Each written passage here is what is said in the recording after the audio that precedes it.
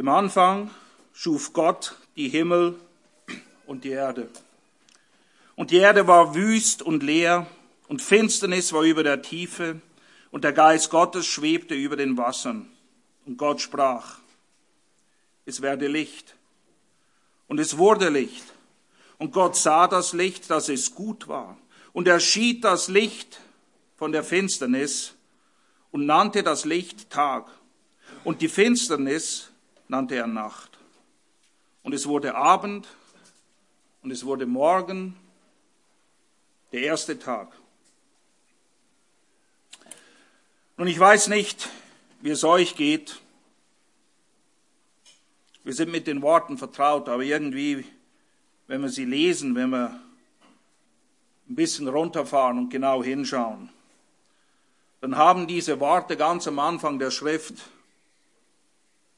etwas Überwältigendes, etwas Ehrfurchtgebietendes, etwas absolut Majestätisches, Unfassbares, Unergründliches oder wie es oft in der Schrift genannt wird, etwas Herrliches. Eine unglaubliche Herrlichkeit, ein Gewicht hängt diesen Worten an. Gottes Existenz wird nicht mit einem einzigen Wort erklärt. Er ist einfach. Er ist, wie er sich selber nennt, der Ich Bin. Wenn er gefragt wird nach seinem Namen, sagt er, ich bin, der ich bin. Und dieser Ich Bin ist es, der hier spricht. Und es ist. Und das allererste, was auf dieser Erde, auf der wir leben und wohnen, in Existenz spricht, ist Licht. Das ist das allererste. Licht. Licht, ohne welches es schlicht und einfach kein Leben gibt. Leben ohne Licht funktioniert nicht. Ohne Licht gibt es keine Orientierung. Ohne Licht haben wir keine Hoffnung. Und so hat alles angefangen. Es wurde Licht. Und es war gut. Nein, es war sehr gut. Das ist, was der Herr am Ende der 6 Schöpfungstage feststellt. In Bezug auf die ganze Schöpfung. Es war sehr gut. Und nachdem Gott das Licht geschaffen hat, scheidet er es unmittelbar von der Finsternis. Und hier ist das Licht und da ist die Finsternis. Und diese beiden, Licht und Finsternis, haben nichts, sie können nichts miteinander zu tun haben. So war es von Anfang an. Und so ist es auch sehr gut. Doch wir alle wissen, dass durch den Sündenfall das, was sehr gut war, arg in Mitleidenschaft gezogen wurde. Die Ordnungen Gottes wurden auf den Kopf gestellt und infolgedessen die Welt in Finsternis gestürzt, wie es heißt.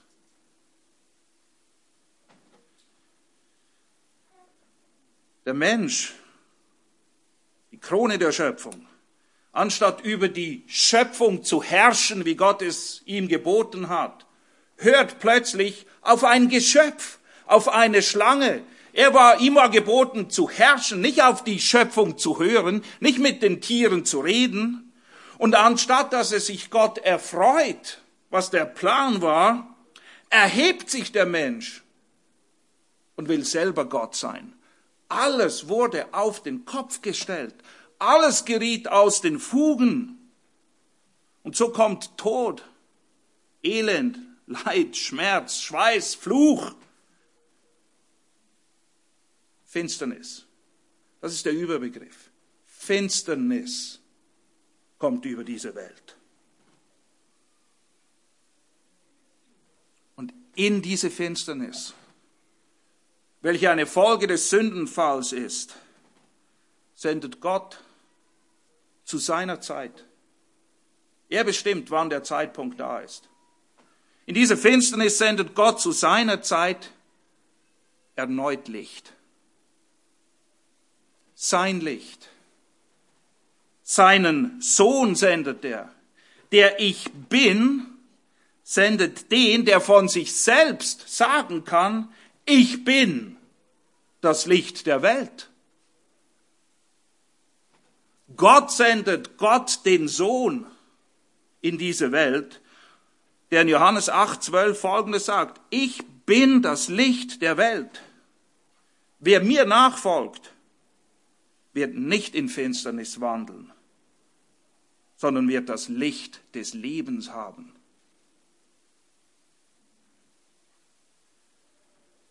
In Römer 13 heißt es, dass wir anständig wandeln sollen. Anständig zu wandeln ist damit verbunden, dass wir eben nicht in der Finsternis wandeln, nicht die Werke der Finsternis tun, wie es dort heißt, sondern nicht in der Finsternis zu wandeln, wie Jesus es sagt in Johannes 8, bedeutet anständig zu wandeln, würdig zu wandeln, Gott vernünftig zu dienen, nach Einsicht und Erkenntnis und nicht nach eigenem Gutdünken. Und der Sündenfall und die Konsequenzen, die daraus folgten, waren und sind tragisch. Ja, sie sind sogar fatal. Sie sind tödlich. Aber weißt du was? Es geht noch tragischer. Es geht sogar, so komisch das tönt, noch fataler. Mein Tod ist ziemlich tot, aber es geht noch tödlicher, wie du gleich sehen wirst.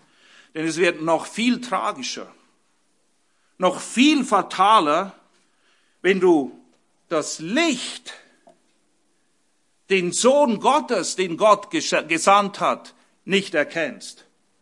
Der Sündenfall war tragisch. Das Licht, das Gott dann zu seiner Zeit sendet, nicht zu erkennen, ist das Fatalste, was es gibt. Es ist fataler, obwohl eine Steigerung nicht möglich ist, aber in diesem Bezug ist es eben doch möglich. Denn der Sündenfall bringt physischen Tod mit sich. Den Herrn nicht zu erkennen, den Sohn Gottes zu verwerfen, bringt ewigen Tod mit sich. Das ist der zweite Tod. Wer tot ist, hört nicht auf zu existieren, sondern er leidet in Ewigkeitsstrafe. Das ist das, was die Bibel lehrt. Und das ist fataler als physischer Tod. Das wartet auf all die, die Christus nicht erkannt haben oder ihn nicht anerkennen. Es gibt ja viele Leute, die kennen ihn sehr wohl, die wissen, wer er ist. Und sie wissen es ganz genau. Aber sie wollen nicht auf ihn hören. Dann gibt es die haben den Herrn erkannt. Sie glauben ihm. Sie sind errettet vom ewigen Tod und haben das ewige Leben bekommen. Für die, die das ewige Leben haben, ist es tragisch, wenn sie dann in diesem Leben, dieses Leben, das das Licht des Lebens bringt, wenn sie nicht darin wandeln. Weil sie es, wie es Römer sagt, verpennt haben, verpasst haben oder diesen Alternativtätigkeiten nachgehen und sich damit abspeisen lassen. Dinge tun, die zwar Frieden und Freude versprechen, aber nur Krieg und Elend bringen, nichts anderes. Schlagt bitte auch eure Bibeln jetzt auf, und zwar in Johannes 1. Johannes 1. Und achtet genau, was hier steht. Es ist verblüffend, wie ähnlich, fast identisch es ist mit dem, was wir gerade in 1. Mose gelesen haben. Und das ist nicht von ungefähr. Johannes 1, ich lese die ersten 5 Verse und dann die Verse 10 bis 11. Im Anfang war das Wort. Und das Wort war bei Gott und das Wort war Gott. Dieses war im Anfang bei Gott. alles wurde durch dasselbe. Und ohne dasselbe wurde auch nicht eins, das geworden ist. In ihm war Leben. Und das war das Licht der Menschen. Und das Licht scheint in die Finsternis. Und die Finsternis hat es nicht erkannt. Es ist genau das Licht, das in die Finsternis scheint. Und sie hat es nicht erkannt, Vers 9. Das war das wahrhaftige Licht, das in die Welt kommend jeden Menschen erleuchtet. Er war in der Welt und die Welt wurde durch ihn und die Welt hat ihn nicht erkannt. Er kam in das Seine und die Seinen haben ihn nicht aufgenommen. Das ist das, was passiert ist, als Jesus geboren wurde. Das ist der Bericht, der hier festgehalten ist. Und wenn wir ein bisschen weitergehen, Kapitel 3, wahrscheinlich einer der, wenn nicht der bekannteste Bibelvers, den es gibt. Aber es ist interessant. Die meisten Leute kennen nur Johannes 3,16. Aber ihr müsst weiterlesen. Ihr müsst weiterlesen. Johannes 3,16, denn so hat Gott die Welt geliebt, dass er seinen eingeborenen Sohn gab, damit jeder, der an ihn glaubt, nicht verloren gehe, sondern ewiges Leben habe. Denn Gott hat seinen Sohn nicht in die Welt gesandt, damit er die Welt richte, sondern damit die Welt durch ihn errettet werde. Das ist sein Ziel.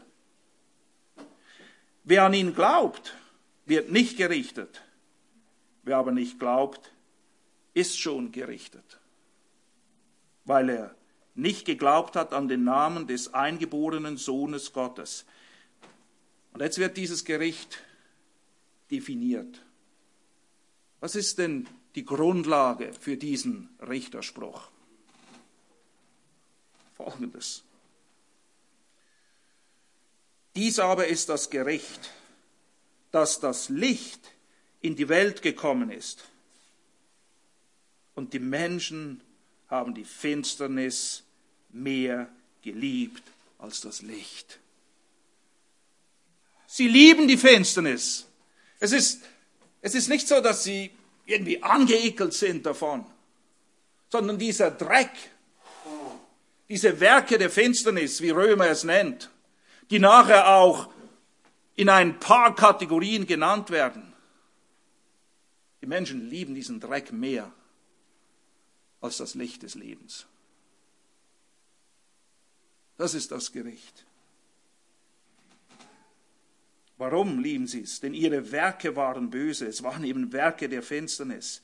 Denn jeder, der Böses tut, hasst das Licht und kommt nicht zu dem Licht, damit seine Werke nicht bloßgestellt werden. Ja, die bösen, krummen, dreckigen Dinge, die laufen meistens im Verborgenen oder in der Nacht. Richtig? Weil eigentlich wissen alle, dass es Dreck ist. Und verstecken es. Ja, im Dunkeln lässt sich gut munkeln. Naja, aber das taugt nichts. Es ist Dreck. Und auch wenn es kein Mensch sieht,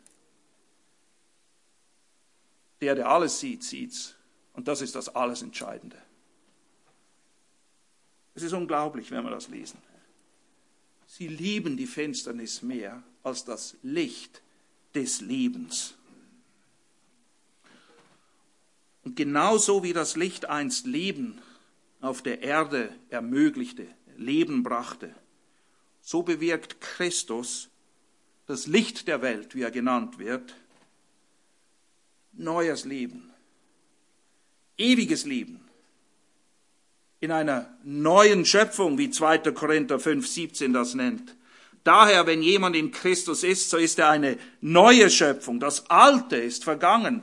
Neues. Und zwar nicht Neues gleich wie vorher, einfach neuer, sondern neu in einer völlig anderen Art und Weise. Wir haben das schon mehrmals angeschaut. Wir kriegen nicht einfach ein anderes Herz, sondern ein anderes, komplett andersartiges, von seinem Wesen her neues Herz. Ein Herz, das in den Wegen Gottes gehen will. das die Dinge Gottes liebt. Ein Herz, das den Herrn liebt. Nicht nur die Dinge, die er gibt.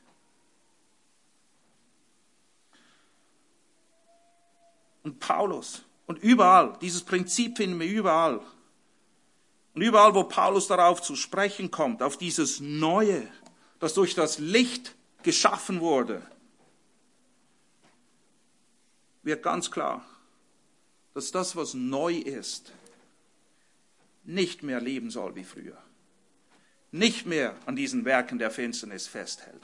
Und der Aufruf, dass es immer wieder kommt, das nicht zu tun, lässt die bange Ahnung am Horizont aufsteigen, dass auch wir, die wir ein neues Herz haben, manchmal gern mit der Finsternis meinen, rumspielen zu können. Die Bibel nennt Sünde. Wäre dem nicht so, müsste nicht immer wieder davor gewarnt werden, tut das nicht. Tut es nicht. Es ist vielmehr so im Korintherbrief, 2. Korinther 5,17 erklärt, dass alles neu ist, und ein paar Verse vorher, in Vers 15, heißt es ausdrücklich, und man kann es nicht deutlicher schreiben oder erklären, und er ist für alle gestorben, damit die leben, die dieses neue Leben bekommen haben, nicht mehr sich selbst lieben, nicht mehr den Werken der Finsternis anhangen, sondern dem, der für sie gestorben und auferweckt worden ist. Sie sollen, wie Römer 6 es auch nennt, in Neuheit des Lebens wandeln. Sie sind neu gemacht, sie sind eine neue Schöpfung, sie haben ein neues Herz, eine neue Gesinnung bekommen. Um jetzt in Neuheit des Lebens zu leben. Oder wie es in Römer 13 heißt, lasst uns anständig wandeln. Ich wage zu behaupten, dass jeder von uns eigentlich weiß, welches in die Kategorie anständig und welches in die Kategorie unanständig gehört. Meistens wissen wir es. Und trotzdem, lasst uns anständig wandeln, wie am Tag, heißt es dann dort. Römer 6 beschreibt es wie folgt, Römer 6, 1-4. Was sollen wir nun sagen? In Römer 6 ist eins geklärt, Römer 1-3, alle sind Sünder. Römer 4-5, errettet aus Glauben, nicht aus Werken, aus Glauben. Und jetzt, ach so, cool, errettet aus Glauben, nicht Werke, ich muss nichts tun, dann kann ich jetzt ja tun und lassen, was ich will. Es gibt ja die Leute, die denken, naja, mein Ticket für den Himmel ist sicher, jetzt kann ich machen, was ich will. Es gibt dann auch die sagen, naja, wenn wir Heilssicherheit lehren, was ich denke, die Bibel lehrt, und deshalb lehren wir es auch hier, wenn die Leute wissen, dass sie im Himmel ankommen, dann leben sie wie die Schweine. Dann machen sie alles wie vorher, wahrscheinlich noch schlimmer. Und dieser Gedanke ist nicht so abwegig, denn das ist das allererste, was Paulus hier aufgreift in Römer 6. Nachdem geklärt ist, dass neues Leben durch Glauben kommt, beginnt er einen imaginären Dialog. Er stellt die Fragen und er beantwortet sie auch. Und das sind die Fragen, die alle haben. Was sollen wir nun sagen? Jetzt, wo wir wissen, dass wir aus Glauben errettet sind. Sollen wir in der Sünde verharren, damit die Gnade überströmend werde? Merkt ihr, wie der Dreck mit frommem Zuckerguss übergossen wird, damit das Verdrehte noch geistlich tönt? Aber wir sündigen nur, damit die Gnade umso größer wird, wisst ihr? Das sei ferne. Paulus sagt, wie kannst du überhaupt auf diese Idee kommen? Wir, die wir der Sünde gestorben sind, wie sollten wir noch darin leben? Du bist aus diesem Dreck gerettet worden und jetzt willst du wieder zurück und dich drin wälzen? Oder wisst ihr nicht? Wisst ihr denn nicht, dass wir, so viele auf Christus getauft worden sind, auf seinen Tod getauft worden sind, so sind wir nun, nachdem wir in ihm sind, in ihn hineingetauft worden sind, so sind wir nun mit ihm begraben worden, durch die Taufe, auf den Tod, damit, nicht einfach damit du in den Himmel kommst, nicht einfach damit du jetzt machen kannst, wie du willst, damit, so wie Christus, das ist der Maßstab, so wie Christus aus den Toten auferweckt worden ist durch die Herrlichkeit des Vaters, so auch wir in Neuheit des Lebens wandeln. Neuheit des Lebens wandeln. Nicht mehr wie früher. Weg mit dem Dreck.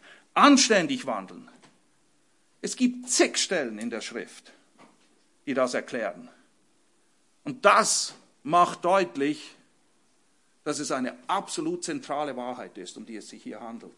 Etwas, das wir begreifen müssen. Deshalb sagt, wisst ihr denn nicht? Habt ihr es denn nicht verstanden? Oder habt ihr es bereits wieder vergessen? Ist es zugedeckt worden durch all die Alternativtätigkeiten in deinem Leben, die plötzlich Überhand genommen haben? Es gibt Rettung in Christus. Ja, das gibt's. Es gibt Hoffnung. Es gibt den Silberstreifen am Horizont. Es gibt Licht am Ende des Tunnels. Aber diese Hoffnung gibt es nur in ihm. Nur in Christus. Nirgendwo sonst. Er alleine ist das Licht, das uns neues Leben gibt.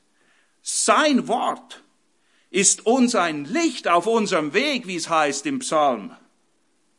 Und es ist ein Licht auf unserem Weg, damit wir den Weg erkennen, damit wir ihn überhaupt sehen und auf ihm gehen, nicht irgendwo anders lang gehen, darauf wandeln, das ist das Wort, das die Bibel immer wieder benutzt.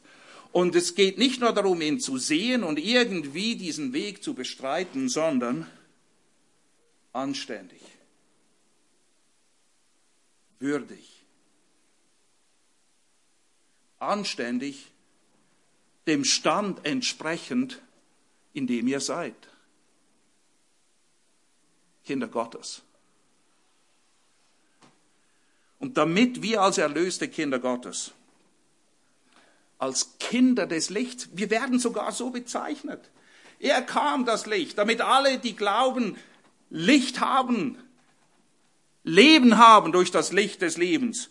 Und in Epheser 5,8 werden wir sogar als Kinder des Lichts bezeichnet. Das heißt, Licht sollte eins der herausragenden Merkmale sein, derer, die glauben. Hört gut zu, Epheser 5,8-11.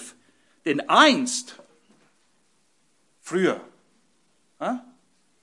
einst wart ihr Finsternis. Ihr wart nicht nur in der Finsternis, ihr wart Finsternis. Jetzt aber seid ihr Licht in dem Herrn. Nur in ihm, nirgendwo sonst. Wandelt als Kinder des Lichts. Wandle deinem Stand entsprechend. Wandelt als Kinder des Lichts, denn die Frucht des Lichts, das, was das Licht bewirkt, in aller Gütigkeit oder besteht in aller Gütigkeit und Gerechtigkeit und Wahrheit, indem ihr prüft, was dem Herrn wohlgefällig ist. Und habt nicht Gemeinschaft. Nicht Gemeinschaft haben heißt nichts damit zu tun haben. Nicht liebäugeln, nicht rumspielen, nicht denken, ich probiere es mal aus, mal schauen, vielleicht ist es ja doch ganz toll. Habt nicht Gemeinschaft. Rennt weg. Achtet darauf, so viel Distanz zwischen euch und diesen Dingen, diese unfruchtbaren Werke der Finsternis, wie es hier heißt. Und Römer 13 nennt es schlicht und einfach Werke der Finsternis. Habt keine Gemeinschaft. Du kannst nicht mit Werken der Finsternis spielen und gewinnen. Es ist ein Spiel mit dem Feuer und du wirst dich verbrennen. Garantiert. Garantiert. Hab nicht Gemeinschaft mit den unfruchtbaren Werken der Finsternis, sondern vielmehr, das sollen wir tun. Was? Straft sie auch. Denn das, was heimlich von ihnen geschieht, ist schändlich, nur darüber zu reden. Heimlich, im Verborgenen, im Dunkeln, da wo man es nicht mitkriegt. Und es ist so elend, so dreckig, so verwerflich, so finster, man will nicht mal darüber reden. Man will es eigentlich nicht mal hören. Man hört zum Teil Dinge, man will nachher duschen. Man fühlt sich dreckig.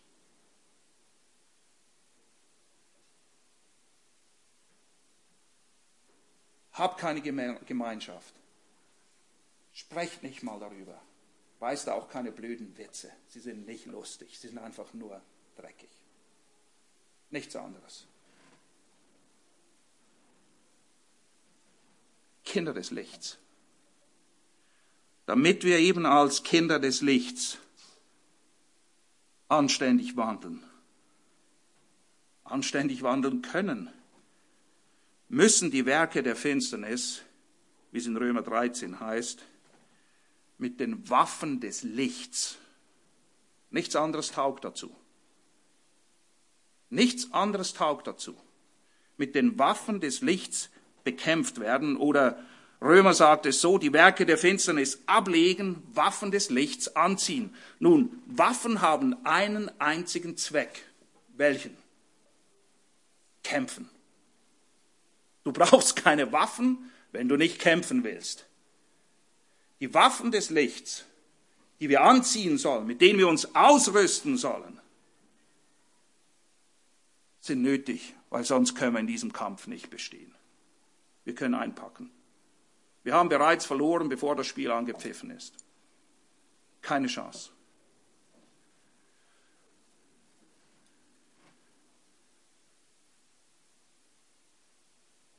Die Nacht ist weit vorgerückt und der Tag ist nahe. Lasst uns nun, weil das so ist, die Werke der Finsternis ablegen, die Waffen des Lichts aber anziehen. Verwechsle bitte nicht deine Garderobe hier. Verwechsle nicht, was du anziehst. Nicht, dass du denkst, du hättest die Waffen des Lichts angezogen, nur um dann festzustellen, dass es die Werke der Finsternis sind. Er sagt, nein, das weg. Das anziehen. Darum geht's. Und dieses Ablegen und Anziehen ist ein Prinzip, das wir auch überall finden. Wisst ihr, der Dreck muss erst raus, bevor das Neue, das Reine, das Gute, das Wohllautende, alles, was eine Tugend ist, wie Philipper 4,8 es nennt, Einzug nehmen kann. Zuerst muss ausgemistet werden, abgelegt, dann anziehen. Das ist das Grundprinzip. Und dieses Prinzip ist wie eine Klammer um diesen Abschnitt in Römer 13, die Verse 11 bis 14. Es heißt nämlich zuerst, dass wir die Werke der Finsternis ablegen sollen und die Waffen des Lichts anziehen. Und dann am Ende in Vers 14, zieht den Herrn Jesus Christus an. Wir müssen richtig angezogen sein. Und das ist ein anhaltender Prozess, genau wie Kleider wechseln. Es geht immer wieder darum, die dreckigen Lumpen auszuziehen und sicherzustellen, dass wir gewappnet sind für einen neuen Tag, für neue Herausforderungen, für neue Kämpfe, indem wir den Herrn Jesus Christus selbst anziehen, der Herr, der gleichgesetzt wird mit den Waffen des Lichts. Die zwei sind untrennbar miteinander verbunden. Es gibt keine Waffen des Lichts ohne den, der die Waffen des Lichts gibt, beziehungsweise personifiziert, ja sogar selber ist. Und das hilft uns zu erkennen, was dann das Wesen dieser Waffen des Lichts ist. Ich weiß nicht, was ihr euch überlegt habt, als ihr es gelesen habt. Waffen des Lichts anziehen. Ja, vielleicht ein Laserschwert. Nein, es ist kein Laserschwert, okay? Ist nicht irgendwie eine verrückte Waffe oder irgendetwas in die Richtung. Was ist das Wesen dieser Waffen des Lichts? Und wenn wir den zweiten Teil der Klammer sehen, Christus anziehen, dann kommt Licht in die Sache, worum es sich handelt bei diesen Waffen des Lichts. Das Wesen dieser Waffen ist wie folgt. Erstens, Gott selber hat nicht nur Licht, schafft nicht nur Licht, er ist Licht. Ja, 1. Johannes 1,5. Dies ist die Botschaft, die wir von ihm gehört haben. Hier habt ihr es. Das ist das, was wir euch verkünden, sagt er. Was?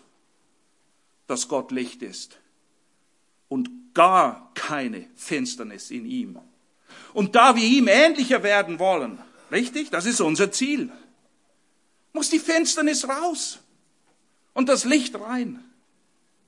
Das Licht muss unser Leben bestimmen, weil Gott ist Licht. Und zweitens, Gott gibt Licht, wie wir gelesen haben, und zwar in der Person seines Sohnes. Er, der das Licht des Lebens ist, der in diese Welt gekommen ist, um zu retten, um sich selbst hinzugeben. Und diese Person, nicht nur ein Ding, nicht nur eine Sache, der Sohn Gottes ist ja mit uns und für uns und kämpft für uns, so wie wir es x-mal lesen im Alten Testament, wo der Herr für die Seinen kämpft. Wir machen zwar auch ein bisschen mit, aber der Kampf ist längst entschieden. Er kämpft für uns. Er hat den Sieg längst errungen. Es ist wie bei Josua. Das Land gehört ihnen, aber sie müssen nur noch ihren Fuß draufsetzen. Und der Herr sagt, ich bin mit dir. Fürchte dich nicht. Fürchte dich nicht, ich bin da. Das ist genau das gleiche Prinzip. Das heißt also, diese Waffen des Lichts haben nichts mit irgendwelchen konventionellen Waffen oder Kampfkünsten oder irgendetwas zu tun, das uns bekannt ist, hier auf dieser Erde. Diese Waffen des Lichts sind göttlicher Natur. Also sie sind, wenn wir lesen in Römer 13, mit Christus selbst verbunden. Sie sind verbunden oder verborgen mit dem, was wir in Philipper 2,5 lesen. Diese Gesinnung sei in euch, die auch in Christus Jesus war. Das, was in ihm war, dieses Denken. Und ihr werdet sehen, die Waffen, die Kämpfe haben vor allem mit Denken, mit Philosophien, Gedankengebäuden, Vorstellungen, Wertmaßstäben, Weltanschauung, Zeitgeist zu tun. Da entscheidet sich der Kampf. Da findet die Schlacht statt. Und deshalb müssen wir die Gesinnung haben. Das ist nichts anderes als wie Römer 12, wo es um die praktische Umsetzung dessen geht, was es bedeutet, der Retter zu sein, beginnt. Erinnert ihr euch noch? Wir sollen Gott vernünftig dienen. Nun, was heißt vernünftig? Wir sollen nicht gleichförmig wie die Welt sein. Nicht die Waffen, nicht die Wertsysteme, nicht dieses Vorgehen, sondern was? Wir sollen beständig, anhaltend, immer erneuert werden. Worin? In unserer Gesinnung, in unserem Denken. Damit wir verstehen können, dass ihr prüfen mögt, was der gute und wohlgefällige und vollkommene Wille Gottes ist. Bist du dir bewusst, dass du den guten, wohlgefälligen und vollkommenen Willen Gottes erkennen kannst? Wenn du denn bereit bist, dich erneuern zu lassen durch das Wort Gottes und die Zeit und Energie aufwendest, zu prüfen, bevor du irgendetwas machst. Und nicht einfach drauf losstürmst und denkst, naja, irgendwie wird es wohl gut enden. Wird schon gut rauskommen. Was für Toren, wenn wir so unser Leben führen. Was für Narren. Wer von euch nimmt einen Job an und sagt, wir müssen nicht darüber sprechen, was ich machen soll. Interessiert mich auch nicht, was ich verdiene. Wird schon irgendwie okay sein. Ich komme einfach mal und rackere mich ab für dich. Wird schon klappen. Niemand würde das machen. Und jeder, der euch davon erzählt, dass er es macht, würde denken, mein Freund, wir müssen reden. Oder vielleicht musst du mal zum Arzt.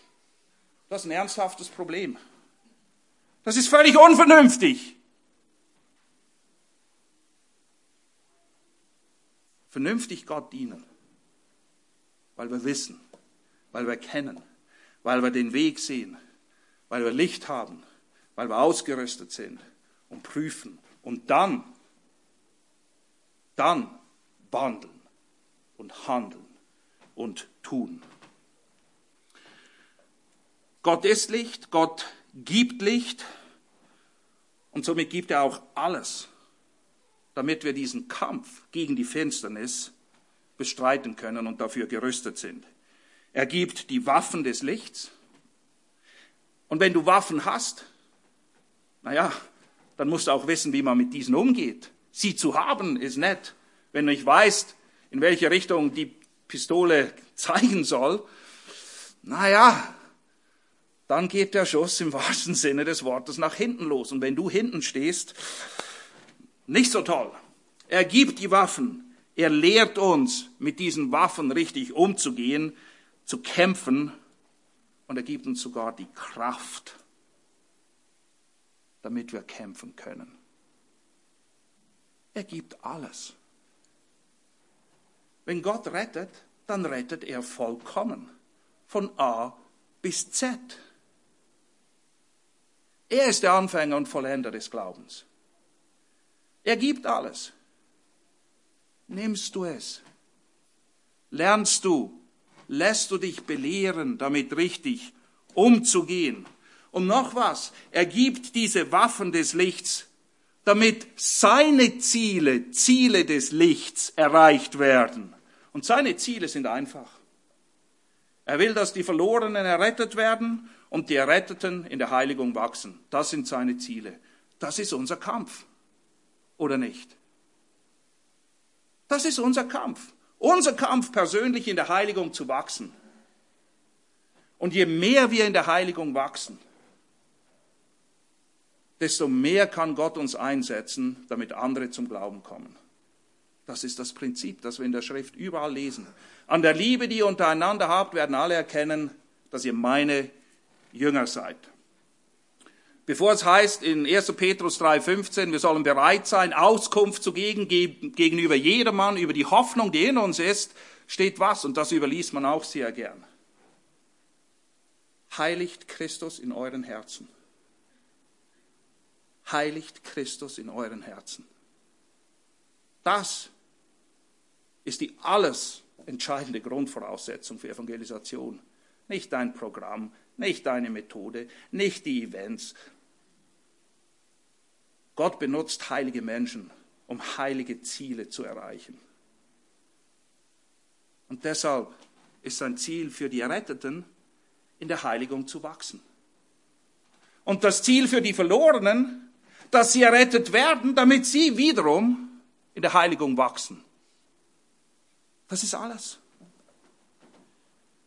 Die Waffen kommen von ihm und sind gegeben, damit seine Ziele erreicht werden. 2. Korinther 10,3. Wir leben zwar in dieser Welt. Ja, das ist schwer zu übersehen. Richtig, das merken wir jeden Tag. Und je älter das wir werden, desto mehr merken wir, dass wir in dieser Welt leben. Mit allem, was diese Welt mitbringt, mit älter werden, schwächer werden, gebrechlicher werden, vergesslicher werden. Okay, wir leben in dieser Welt. Ist in Ordnung. Aber das heißt noch lange nicht, dass wir so kämpfen wie die Welt. Übrigens, falls ihr euch wundert, woher ich diese Übersetzung habe, das ist die NGÜ. Ich lese die nicht oft, aber sie passt hier sehr gut. Sie bringt das gut rüber, worum es geht. Wir leben in der Welt, aber wir kämpfen nicht wie die Welt. Die Waffen, mit denen wir unseren Kampf führen, sind nicht von dieser Welt. Die haben nichts damit zu tun. Deshalb all diese Strategien der Welt, die wir jetzt auf die Gemeinde anwenden sollen, vergiss es. Gott braucht das nicht.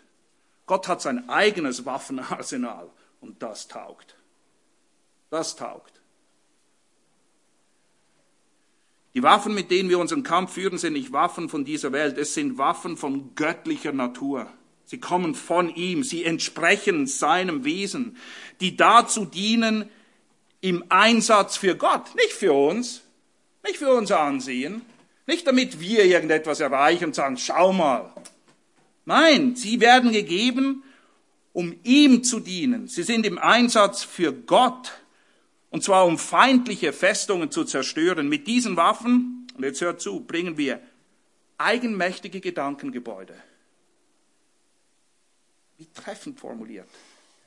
In meiner eigenen Macht, obwohl ich keine habe, meine ich, Gedankengebäude errichten zu können, die taugen fürs Leben und sie sind Schrott. Und diese müssen eingerissen werden. Wir haben falsche Vorstellungen, wie das Leben aussieht. Wir haben falsche Vorstellungen, was Erfolg ist in der Nachfolge. Wir haben falsche Vorstellungen über Dienen. Wir haben falsche Vorstellungen über Gott. Wir meinen, er sei so wie wir. Er sagt immer, und du meintest, ich sei so wie du. Mein Gott ist völlig anders. Und wir müssen ihn kennenlernen. Deshalb hat er sich offenbart in der Schrift. Und diese eigenmächtigen Gedankengebäude müssen zum Einsturz gebracht werden. Und wir reißen allen menschlichen Hochmut. Das ist das Problem von 1. Mose 3. Wir wollen sein wie Gott. Ich entscheide. Ich weiß selber. Ich muss niemand sagen. Ich brauche niemand, der mir hilft zu prüfen, was gut und richtig, was rein und dreckig ist. Das weiß ich selber. Das ist der menschliche Hochmut, der eingerissen werden muss, niedergerissen. Alles, was sich gegen wahre Gotteserkenntnis auflehnt. Alles, was diesen Prüfstein nicht standhält. Weg. Abreißen. Zerstören. Weg. Nicht umbauen, nicht modernisieren. Weg. Das ganze selbstherrliche Denken. Es geht nicht mehr um seine Herrlichkeit, selbstherrlich. So treffend. Ach, schau mal, was wir gemacht haben. Freue ich mich über die Gemeinde hier, absolut. Wem ist es zu verdanken? Gott allein. Gott allein baut seine Gemeinde. Ihm allein gebührt Lob, Ehre, Ruhm, Preis. Wir haben nichts, was wir nicht bekommen haben. Wir haben keinen Grund, uns zu rühmen. Es gibt nichts Herrliches an uns. Das einzige Herrlichkeit ist die Herrlichkeit, die wir in ihm haben. Und deshalb das ganze selbstherrliche Denken nehmen wir gefangen, damit es Christus gehorsam wird, damit wir endlich den Platz einnehmen, der uns gebührt. 1. Petrus 5, so demütigt euch nun unter die mächtige Hand Gottes. Und werft all eure Sorgen auf ihn. Denn er ist besorgt für euch. Wir können nicht mal für uns selber sorgen. Wir brauchen ihn in allem.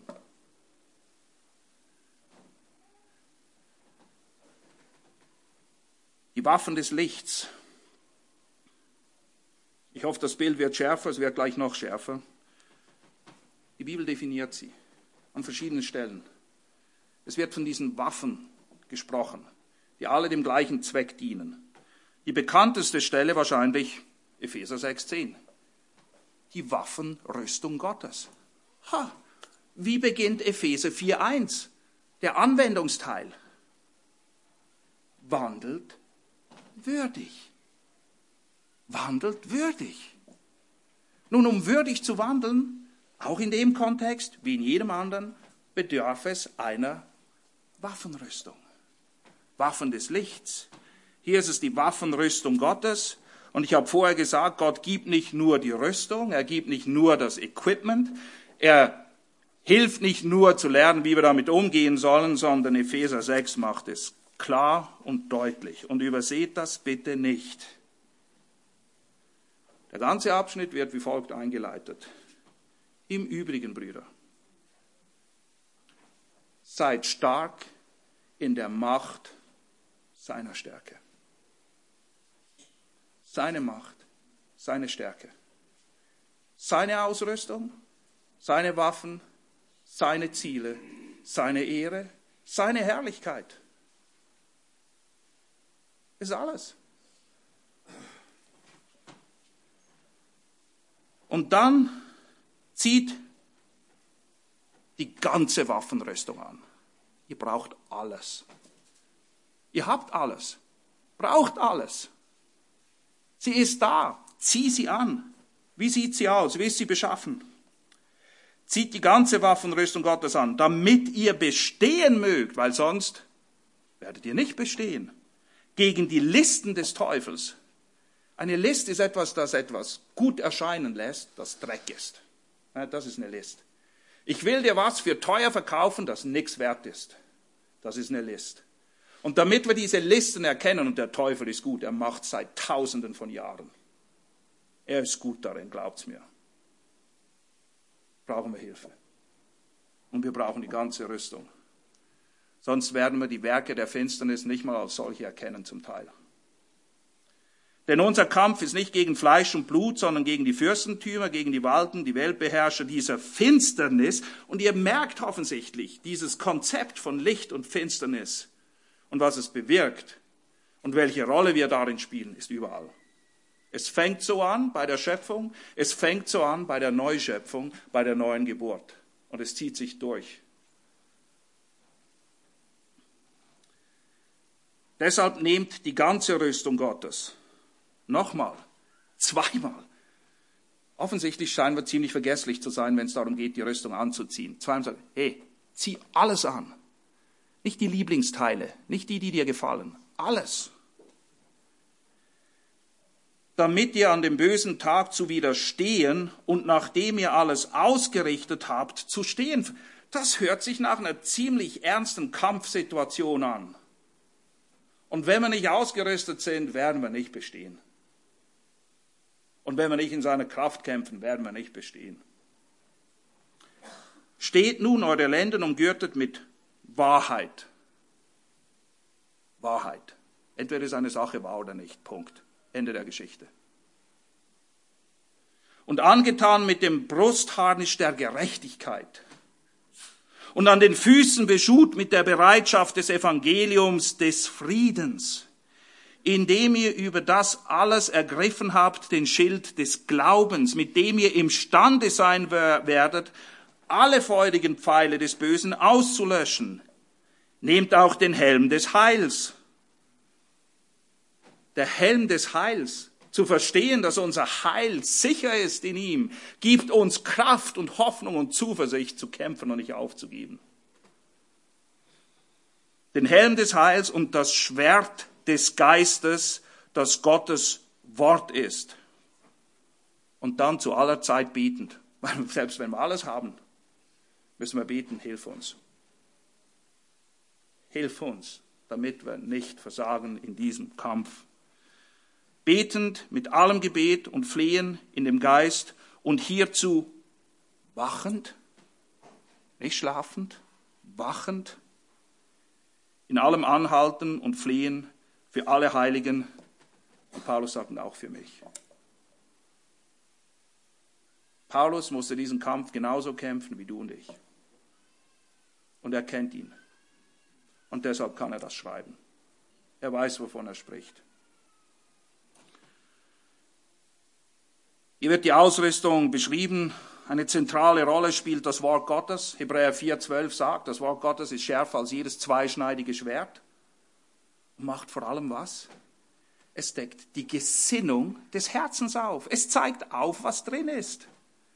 Damit wir es erkennen und prüfen können, ob das gut ist, ob es mit Gottes Willen übereinstimmt oder nicht. Das Wort Gottes spielt eine zentrale Rolle. Johannes 17,17 betet Jesus sogar dafür. Er betet zum Vater und sagt, heilige sie in der Wahrheit. Von der haben wir vorhin auch gelesen. Dein Wort ist Wahrheit. Kein Wort, keine Wahrheit, keine Heiligung. Ist ziemlich deutlich. Kein Wort, keine Wahrheit, keine Heiligung. Römer 1,16, denn ich schäme mich des Evangeliums nicht, denn es ist eine Kraft Gottes zur Errettung. Die Kraft ist in ihm, nicht in uns. Das Wort ist die stärkste Waffe, die Gott uns gegeben hat. Wenn wir es denn kennen, wenn wir geübt sind im Umgang damit. Die Waffen der Gerechtigkeit werden im 2. Korinther genannt und 1. Thessalonicher 5. 1. Thessalonicher 5, ab Vers 4 heißt es wie folgt. Ihr aber, Brüder, ihr seid nicht in der Finsternis. Schon wieder. Ihr seid nicht in Finsternis, dass euch der Tag wie ein Dieb ergreife, denn ihr alle seid Söhne des Lichts. Vorher waren wir Kinder des Lichts in Epheser 5. Hier sind wir Söhne des Lichts und Söhne des Tages, nicht der Nacht. Wir sind nicht von der Nacht noch von der Finsternis. Wir haben nichts damit zu tun, habt keine Gemeinschaft damit. Also nun, nachdem das geklärt ist, nun was? Also lasst uns nun nicht schlafen. Nein, nicht schlafen wie die übrigen, sondern wachen. Nüchtern sein. Wer nüchtern ist, kann richtig denken. Wer zugeknallt ist mit Alkohol, Drogen, Medikamenten, was immer es ist, es gibt eine Menge Dinge, die einen unnüchtern machen. Auch zu viel Arbeiten, zu viel Sport. Ja, all die, was sind Endorphine, die ausgeschüttet werden, man heiratet, wow. Man kann süchtig, diese Dinge machen euch unnüchtern. Ihr wisst nicht mehr, was wirklich zählt und wichtig ist. Nüchtern, klar denkend, besonnen, damit ihr richtig entscheiden könnt. Denn die schlafen, schlafen bei Nacht. Und die betrunken sind, sind bei Nacht betrunken. Ja, der Dreck läuft meistens in der Nacht. Meistens.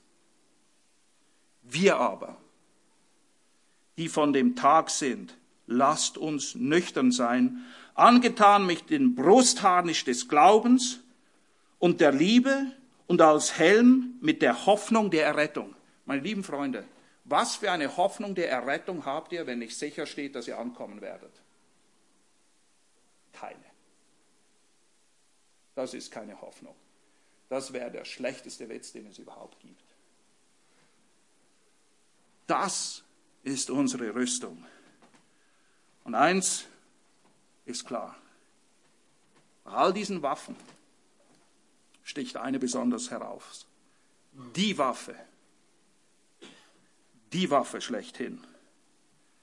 Es ist auch die Frucht, die zuerst genannt wird, in Galater 5, die Frucht des Geistes. Es ist die Waffe, die bleibt. Es ist die Liebe. Die Liebe und die Güte Gottes, die uns zur Buße führen. Buße ist ein Umdenken. Buße ist die Dinge endlich so sehen, wie sie sind und sagen, ja, es stimmt. Ohne Ausschweife, ohne Ausreden. Das ist Dreck. Das ist Sünde. Es sind Werke der Finsternis und ich will sie nicht mehr tun mit deiner Hilfe. Und es ist die Liebe und die Güte Gottes, mehr als alles andere, die uns helfen, die uns bewahren, die Werke der Finsternis zu tun. Es ist die Liebe zu Gott selbst, es ist die Liebe zum Nächsten, das ist das, was unmittelbar vorher steht. Denn wenn wir so lieben, dann ist das die Summe, die Erfüllung des Gesetzes. Das ist alles. Dann sind wir immer auf dem richtigen Weg. Es ist die Liebe, die sich dadurch auszeichnet, wie es 1. Korinther 13 sagt, dass sie langmütig ist, gütig, sie neidet nicht, sie tut nicht groß, sie bläht sich nicht auf, sie gebärdet sich nicht unanständig, nein, sie ist anständig. Sie sucht nicht das Ihre, sie lässt sich nicht erbittern, sie rechnet das Böse nicht zu. Sie freut sich nicht über die Ungerechtigkeit, sondern freut sich mit der Wahrheit. Und sie erträgt alles, sie glaubt alles, sie hofft alles, sie erduldet alles und sie vergeht nie. Die Liebe besteht in Ewigkeit. Worauf wartest du also? Falls du schläfst wie die übrigen, wach auf. Wandle anständig. indem du die Waffen des Lichts ergreifst und nichts zu tun hast mit den Werken der Finsternis. Und dann lass dein Licht leuchten. Lass es leuchten. Matthäus 5,14. Ihr seid das Licht der Welt. Ihr, die ihr das Licht des Lebens empfangen habt.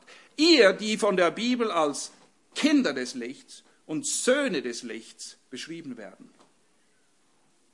Ihr seid das Licht der Welt. Eine Stadt, die oben auf einem Berg liegt, kann nicht verborgen sein. Es geht nicht. Man zündet auch nicht eine Lampe an und stellt sie unter den Scheffel. Das ist dämlich. Sondern auf den Lampenständer. Und sie leuchtet allen, die im Haus sind. Ebenso. Jetzt kommt die Analogie. Genauso wie ihr zu all diesen Dingen sagen, wer würde so dämlich sein und Licht anzünden und es nicht benutzen für das, was es gegeben ist. Ebenso lasst euer Licht leuchten vor den Menschen, damit sie eure guten Werke sehen, nicht die Werke der Finsternis, die guten Werke und euren Vater, der in den Himmeln ist, verherrlichen. Lass mich beten.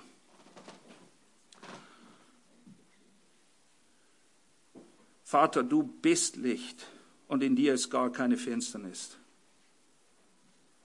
Und du gibst Licht des Lebens, du gibst deinen Sohn, damit wir als Söhne des Lichts unserem Stand entsprechend, nämlich Königskindern entsprechend wandeln. Herr, vergib. Vergib, wo wir mit Sünde, mit Dreck, mit Werken der Finsternis liebäugeln und meinen, herumspielen zu können. Wirke an unseren Herzen durch deine Güte und überführe uns, dass wir Buße tun und uns abwenden davon. Und lass uns immer wieder, wie wir es gelesen haben, daran erinnern, übrigens, Brüder, seid stark in der Macht seiner Stärke. Du bist es, du allein, Herr. Du bist unsere Hoffnung, du bist unsere Zuversicht, du bist alles. Und Herr, wir lieben dich. Und die Zeit, die wir hier haben, ist beschränkt. Wir haben festgestellt, Zeit ist Gnade. Und heute haben wir festgestellt, Licht ist Leben. Und beides gibt es nur in dir, Herr Jesus Christus. Hilf uns, dass wir aus deiner Gnade leben und unser Licht leuchtet, damit der Vater im Himmel verherrlicht wird. Amen.